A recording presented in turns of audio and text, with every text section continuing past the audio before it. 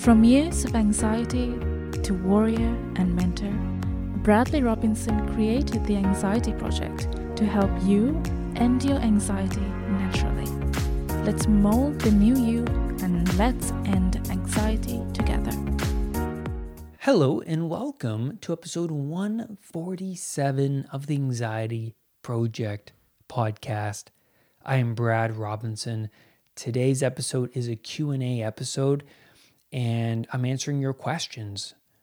And some of the topics that I will be covering on this episode include anxious thoughts and its relationship to physical symptoms, morning anxiety, and what to do during this debilitating time of a health anxiety sufferer's day, and also night anxiety, and dealing with the thoughts of death and non-existent, and why these thoughts come about, especially in the evening time. So thank you for your questions, really powerful questions on today's episode.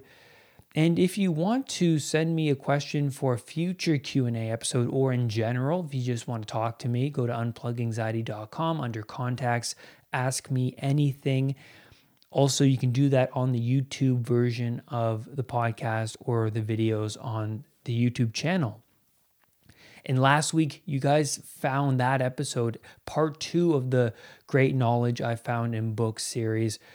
You guys found that to be really useful, and I'm really glad I shared some of the best, or I want to say most knowledgeable books that I've found to be helpful during my recovery journey and my spiritual journey now, even after suffering from anxiety, because it's really important to expand the mind, keep on growing. And these books are really powerful. And I'm glad that you guys found that podcast or those 2 podcasts to be useful. And I hope that you check out those books. Krishna A., who left a comment on this podcast before, says, as a long-time listener, I can see myself now in a totally different place to where I was before.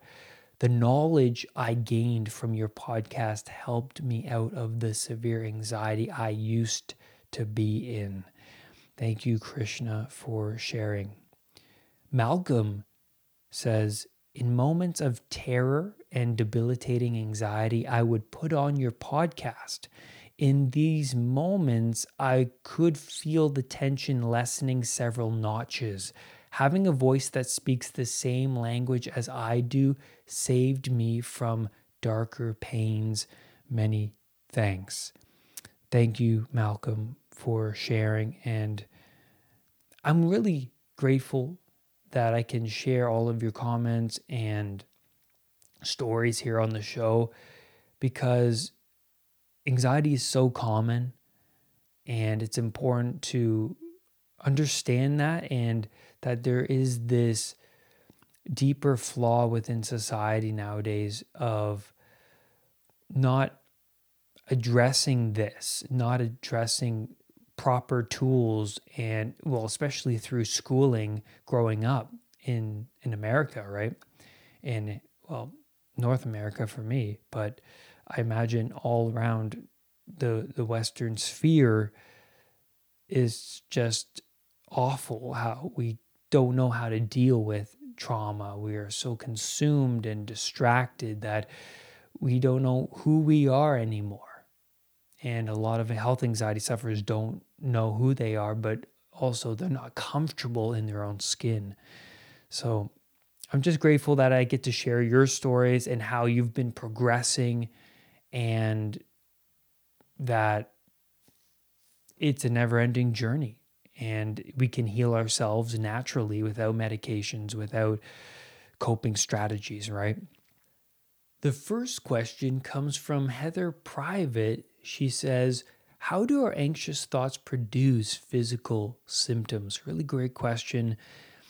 And there was a moment where you attached a strong emotional connection to a certain feeling. There's always that moment. And when I would get a client and we would unravel the layers of their past, they would come to me and say, Brad, I remember all of a sudden this moment from my past that I reacted to with such strong emotion, this moment of anxiety, or this moment where in my life where I reacted to this symptom with strong emotion. And then this happens when you start to peel off the layers, release some of that baggage, right? You start to pour out the water of your glass, of your emotional glass that's full, right? So a lot of times you may not realize that there were moments in your past because you've repressed them. They're down deep within your unconscious mind. But when you start to heal certain things, you start to lighten the load, you start to empty the glass, and then all of a sudden things start to come up that you forgot about. And you have that aha moment of, oh, yeah, I had this moment when I was 15, when I reacted to this symptom, or when I was 10, or whenever it was. And then I really want to answer this question: how do you know if this symptom isn't a serious health threat? And the answer is you don't, unless you get it examined. But the reason why health anxiety sufferers react to new unknown symptoms is that they have to heal the underlying source. Perhaps it's a moment from your past that perpetuated this belief of being unhealthy. There was this moment, this hypersensitivity over their health is a built-in pattern. And traumatic moments tend to trigger a pattern of obsessive thought patterns because of its emotional intensity.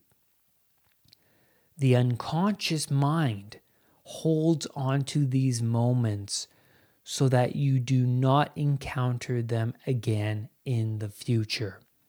So there may have been a moment from your past, maybe it's from your parent, that they were ruminating over their health. They had this belief of this symptom could be this thing, and you absorbed that because you were like a sponge when you were a young kid. And then you adopted this pattern of thinking from them. And so the reason why you hold on to these moments, even though you've repressed them, they're still down in your unconscious, is because the unconscious wants to resolve that unknown uncertainty that has been planted inside you, right? It holds on to these moments so that you do not encounter them again in the future. It's this survival response. To get past this survival response, or this unknown problem that's still lurking deep within you, you have to show the unconscious mind that you understand why that event or situation occurred and why you should keep that event in the past. Because our right brain is mostly active during trauma, unless you're in depersonalization. Depersonalization shuts down a lot of brain activity, but during a scan, and beautifully mentioned in Bessel van der Kolk's book, The Body Keeps the Score, is that the right brain is being mostly active during trauma, or revisiting trauma, or revisiting a high emotional event in your past. It's through visualizing, right? The right brain is the image-based side of your brain where you imagine, and it also shows in these scans that the amygdala, the right side of the amygdala, is active as well. So we see here that this unsolved problem that you are repressing will keep you in threat detection mode. And now that you're in threat detection mode continuously, this will burn up your inner resources. Your anxiety response will remain active until the problem is resolved, right? So, why I mentioned the right side of the brain is that, which is so interesting to me because, the left hemisphere of the brain is more for logical thinking, for rational thought, but also the right side of the brain is for imagination, images, right? And we see, and you see that when you recall a past high emotional event from your past, you have a brief movie of it in your mind. You have this brief image, this brief GIF, those GIFs on Facebook or wherever in messages that is like 3 seconds long and then it repeats. It's sort of like that we hold on to. It's like this moment in time that we hold on to, and then it keeps us stuck in the past because our unconscious is like, hey, remember this moment? We haven't solved it yet, and it sticks with you. Unless you go back and show the unconscious mind that this needs to be left in the past and that it's not part of me now, that when you resolve it now, it goes back into the past and you stop holding on to it. Really, really powerful. Now,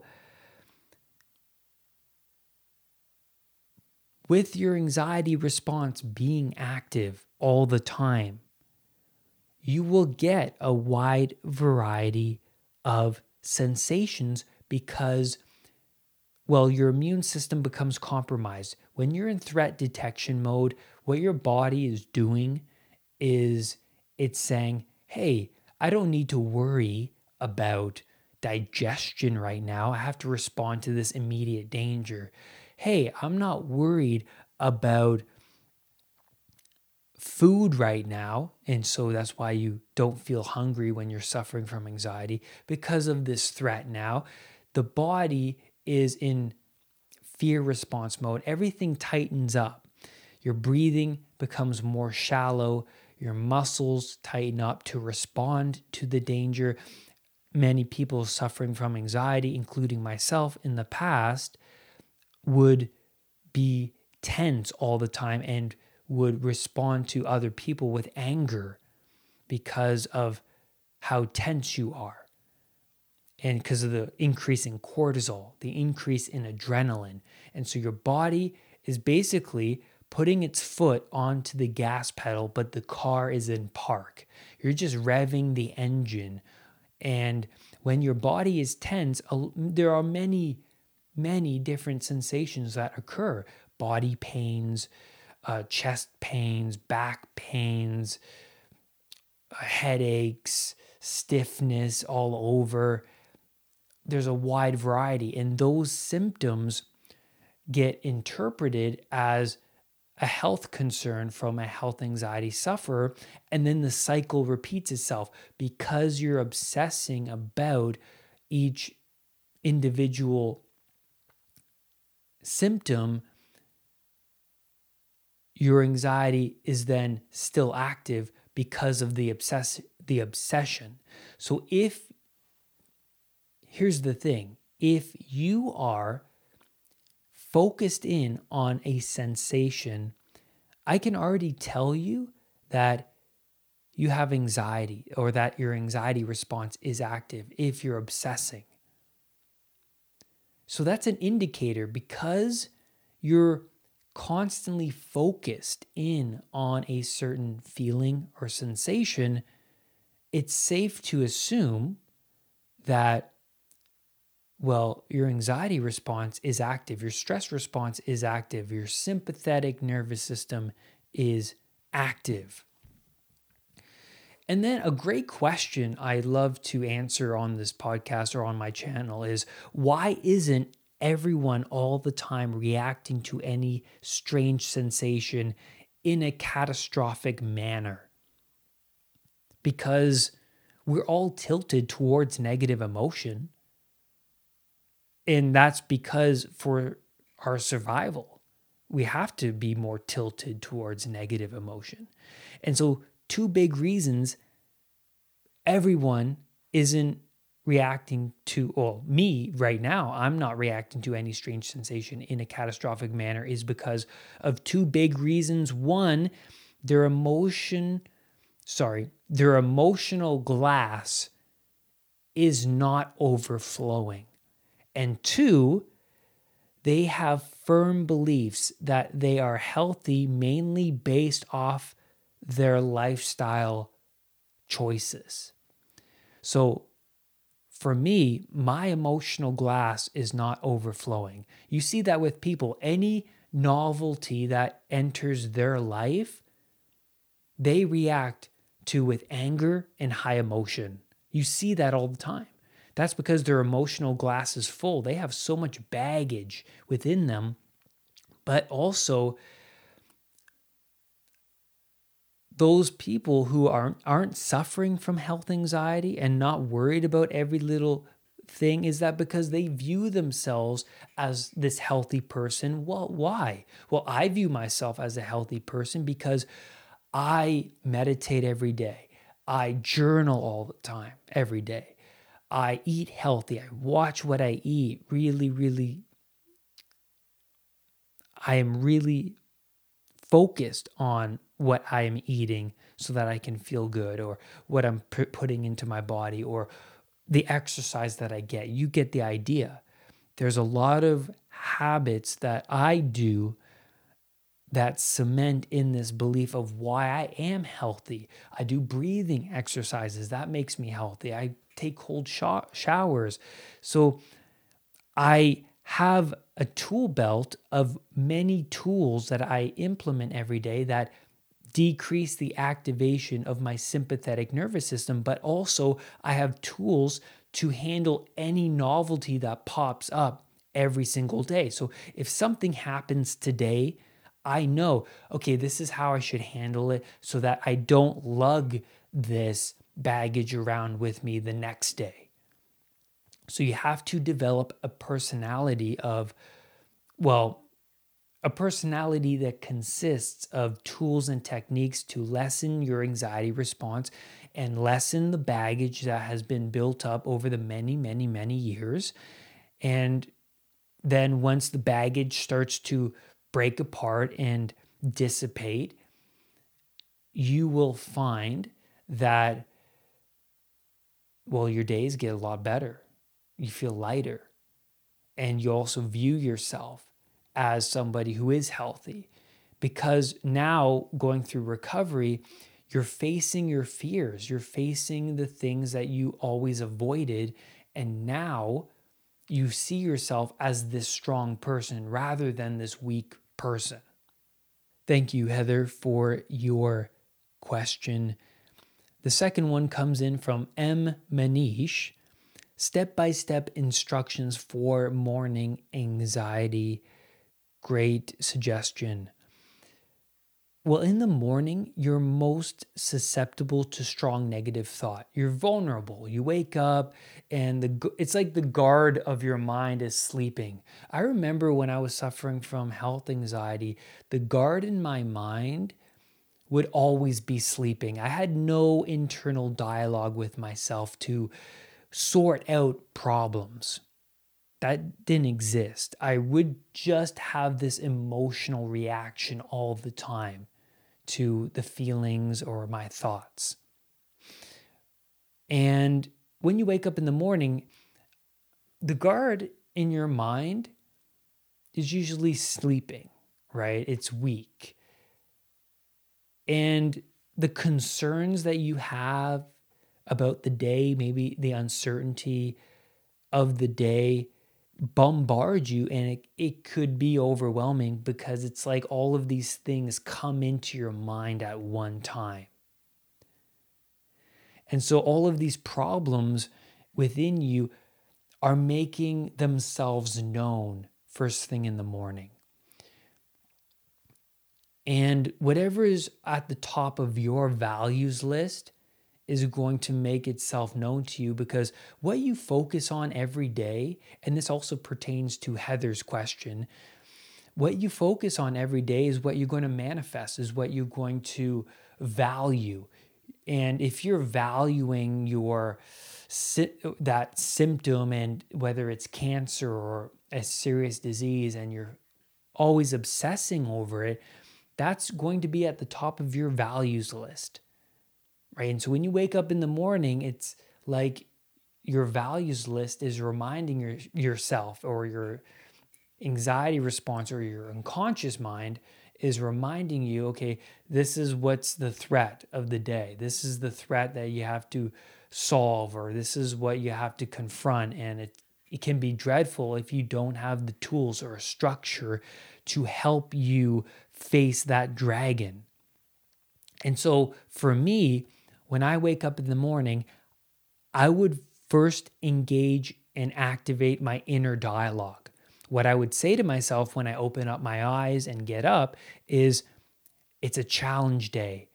Today is a challenge. It's a challenge day. It's a challenge day. So why challenge? Why would I say that? A challenge is something that you can overcome.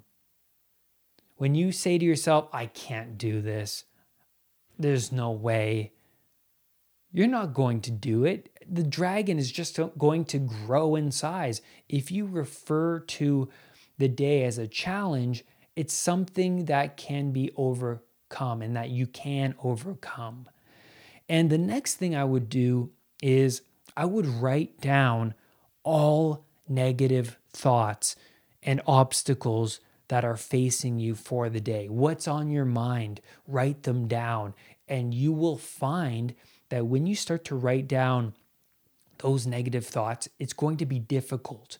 Well, why is it difficult to write down negative thoughts? It's because it's like a part of you doesn't want to face them. A part of you doesn't want to be aware of them. And a lot of you just wants to repress them rather than confront them, because writing down negative thoughts is a form of confrontation, and it requires some strength to confront those negative thoughts. So writing those thoughts down is a form of release, because you're getting the clutter of your mind down onto paper, and you're forming it into a structured format, because your mind's in chaos. Your body's in chaos. When you start to write things down, you're adding more order to the chaos, because anxiety disorder, break it down, disorder. There's not enough order. Writing things down helps add order. Really important. Also, meditate, because meditation calms the anxiety response. It calms the sympathetic nervous system. And so it's important to have a structure. You want as much predictability in the day as you can manage, as you can. Because if your day is full of chaos, then you have to add some order in there. Having a structured morning routine helps add that order. It prepares you for the day. So after writing down all your negative thoughts, meditate. Meditate. It's difficult at first, I know, but the fact that you just do it and sit there is really powerful. Engage in your breathing. And it's important to have something sacred in your life. A lot of people nowadays don't have anything sacred in their life, something that's for them, something that is meaningful to them. And so at least for me, I have that sacred moment every morning. I have this period of time every single day that I do not miss where I sit with myself, I meditate, I write for a little bit, and then I do some stretching. And if I have something really stressful that I expect, I would write about it and I would meditate on it and visualize how I want the day to go, ideally. Because when you do that, when you meditate and visualize, you're speaking directly to your unconscious mind. And that's where I'm going to leave you with that question. So thank you, M. Manish, for sending that question in.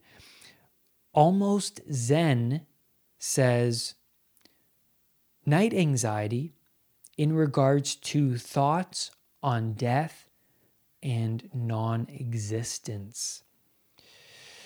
The first thing I want to talk about in regards to that question is the shadow.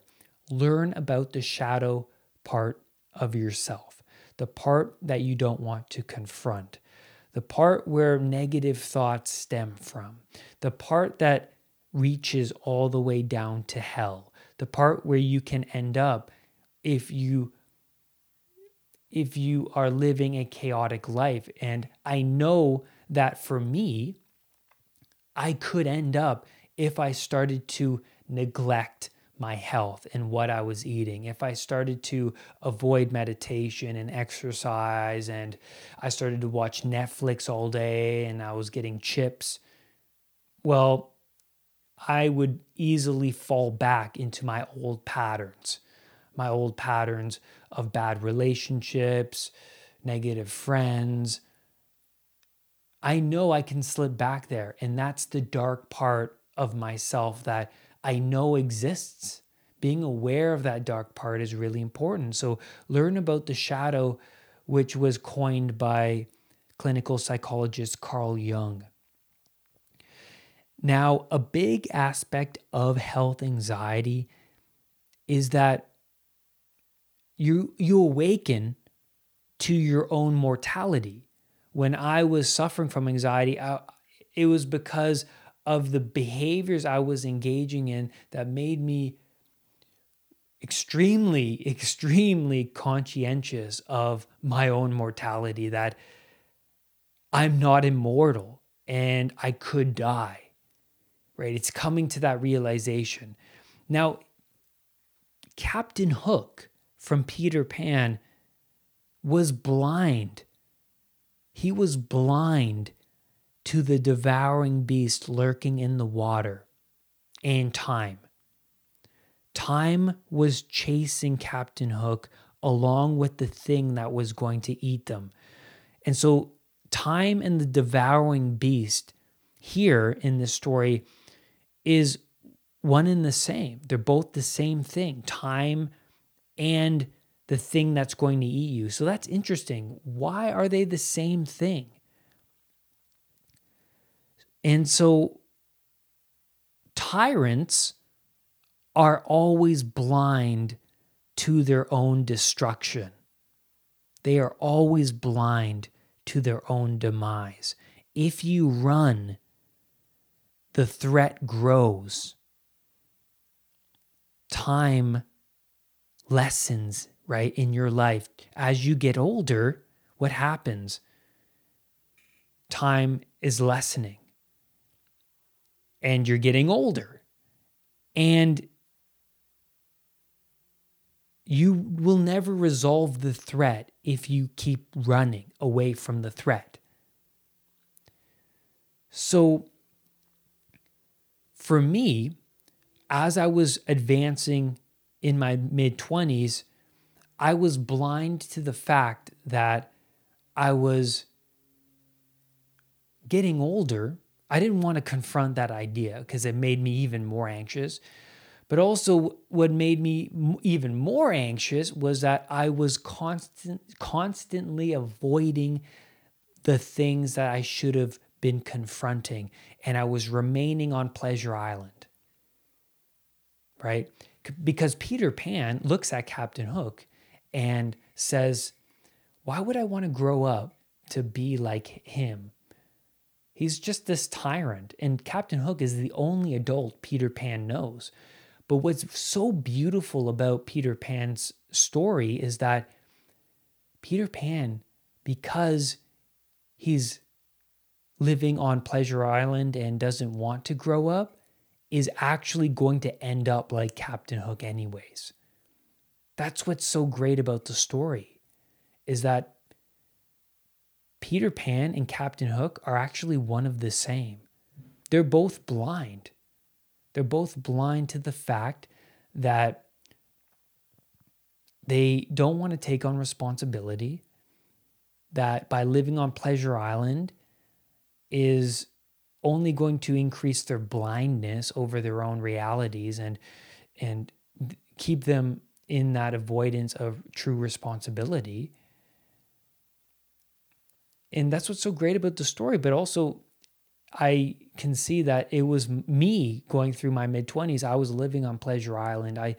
Why go to work and be stressed out and face those uncomfortable situations when I could just go hang out with my friends, smoke weed, and live on Pleasure Island. Just engage in all of my impulsive pleasures. But eventually, it cost me. What did it cost me? It cost me time, because eventually I got to a point where I had extreme health anxiety. My anxiety was a level 9, 10, 11 every single day. And that's because all the impulsive pleasures and things I was engaging in were causing many snakes to emerge. There were many, many serpents bubbling up to the surface that was causing me anxiety, and I had to confront them and lessen them. I had to sacrifice things in my life to lessen all of those snakes in order to get to a point in my life where my anxiety was lessened. But I had to sacrifice many things to strengthen my mind. I had to sacrifice negative friends, because when I would hang around them, their beliefs would penetrate me in a way that would impact my own life. And also their habits would impact my own life. And then I had to avoid behaviors and certain habits like caffeine, or whether it was pornography, or whether it was watching too much TV or junk foods. There was a lot of things I had to sacrifice. And Peter Pan is not willing to sacrifice those things, because you see in that story, Wendy is this real woman who wants to grow up and have a family. And Peter Pan's like, I don't want to take on that responsibility. I want to be king of the losers, right? And, being king of the Lost Boys, it has some utility, but when you think about it and you become more aware of it, being king of the losers is not something to be proud of in any way. Now, how much power are you giving these thoughts on death? That's my next question. If you react to them as a threat, they remain a threat to you, like the crocodile. If you keep running away and reacting to it as a threat rather than confronting the shadow parts of yourself, well, the crocodile is always going to be lurking in the water with a clock in its stomach. Because then a year goes by or 2 years goes by, and then you wake up one day and say, oh my God, where did time go? I spent 2 years stuck. And that's like in the Peter Pan story, the time is chasing Captain Hook. He doesn't want to confront time, because if he confronts time, what happens? He'll probably be like, oh my God, what happened to my life? I've been stuck in unconsciousness. I've been blind for such a long time. And the Dalai Lama says in the Book of Joy, which I highly recommend that book, says that he embraces death because of his meditation practices. that through meditation comes a peace and separation between thoughts, even an acceptance of thoughts and feelings. You sit inside your unconscious when you meditate. And so when you are aware of the thoughts that pop up during meditation, there is this separation that occurs. It's beautiful. But also when you meditate and you actually detach yourself from the ego, from thought, you are in this space of awareness. You're in this space of space. And the more you practice being in that space, the less anxiety you will have over your feelings of death.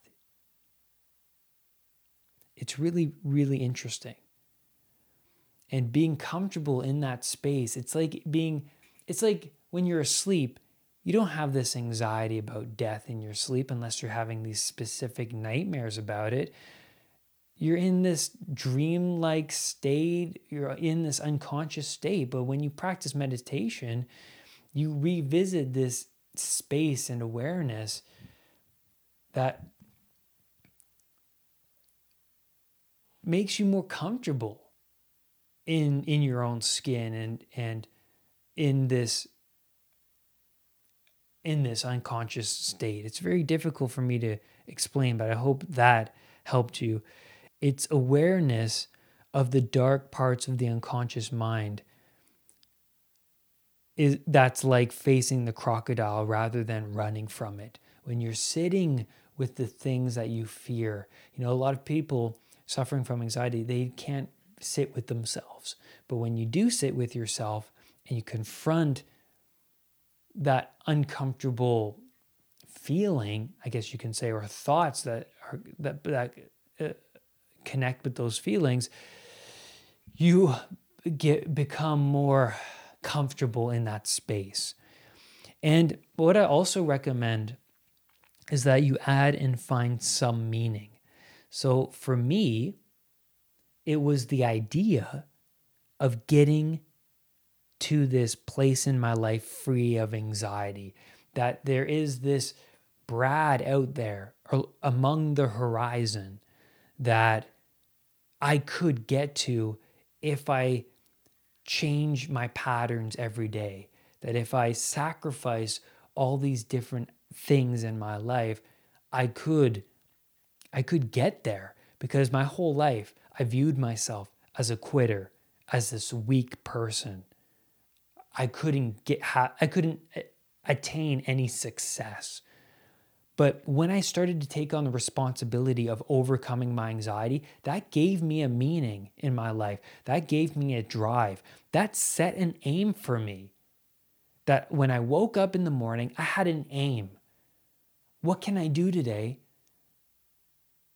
to prove my old self wrong? And then I started to go to the coffee shop and read books rather than go to my friend's house. I would start to go to the bookstore and see how quick I could read this book, because I never used to be a reader. I started to do the opposite of what I used to do. And so I found that through that discipline gave me the meaning in my life, that I started to view myself as this strong person through that discipline. And that's where I'm going to leave you on this podcast episode. Thank you so much for being here with me today. I hope that you found this episode to be useful. It's a longer one than usual, but I really wanted to dive deep into these questions because they are actually really, really great questions, and I really appreciate them. And lastly, do not let anxiety define who you are. I will see you on the next podcast, or it could be a video. Bye for now. Brad's Powerful Anxiety Recovery Program is now available at unpluganxiety.com. The Anxiety Project program is downloadable and puts the power of anxiety recovery in your own hands. Visit unpluganxiety.com for more details. recovery starts now.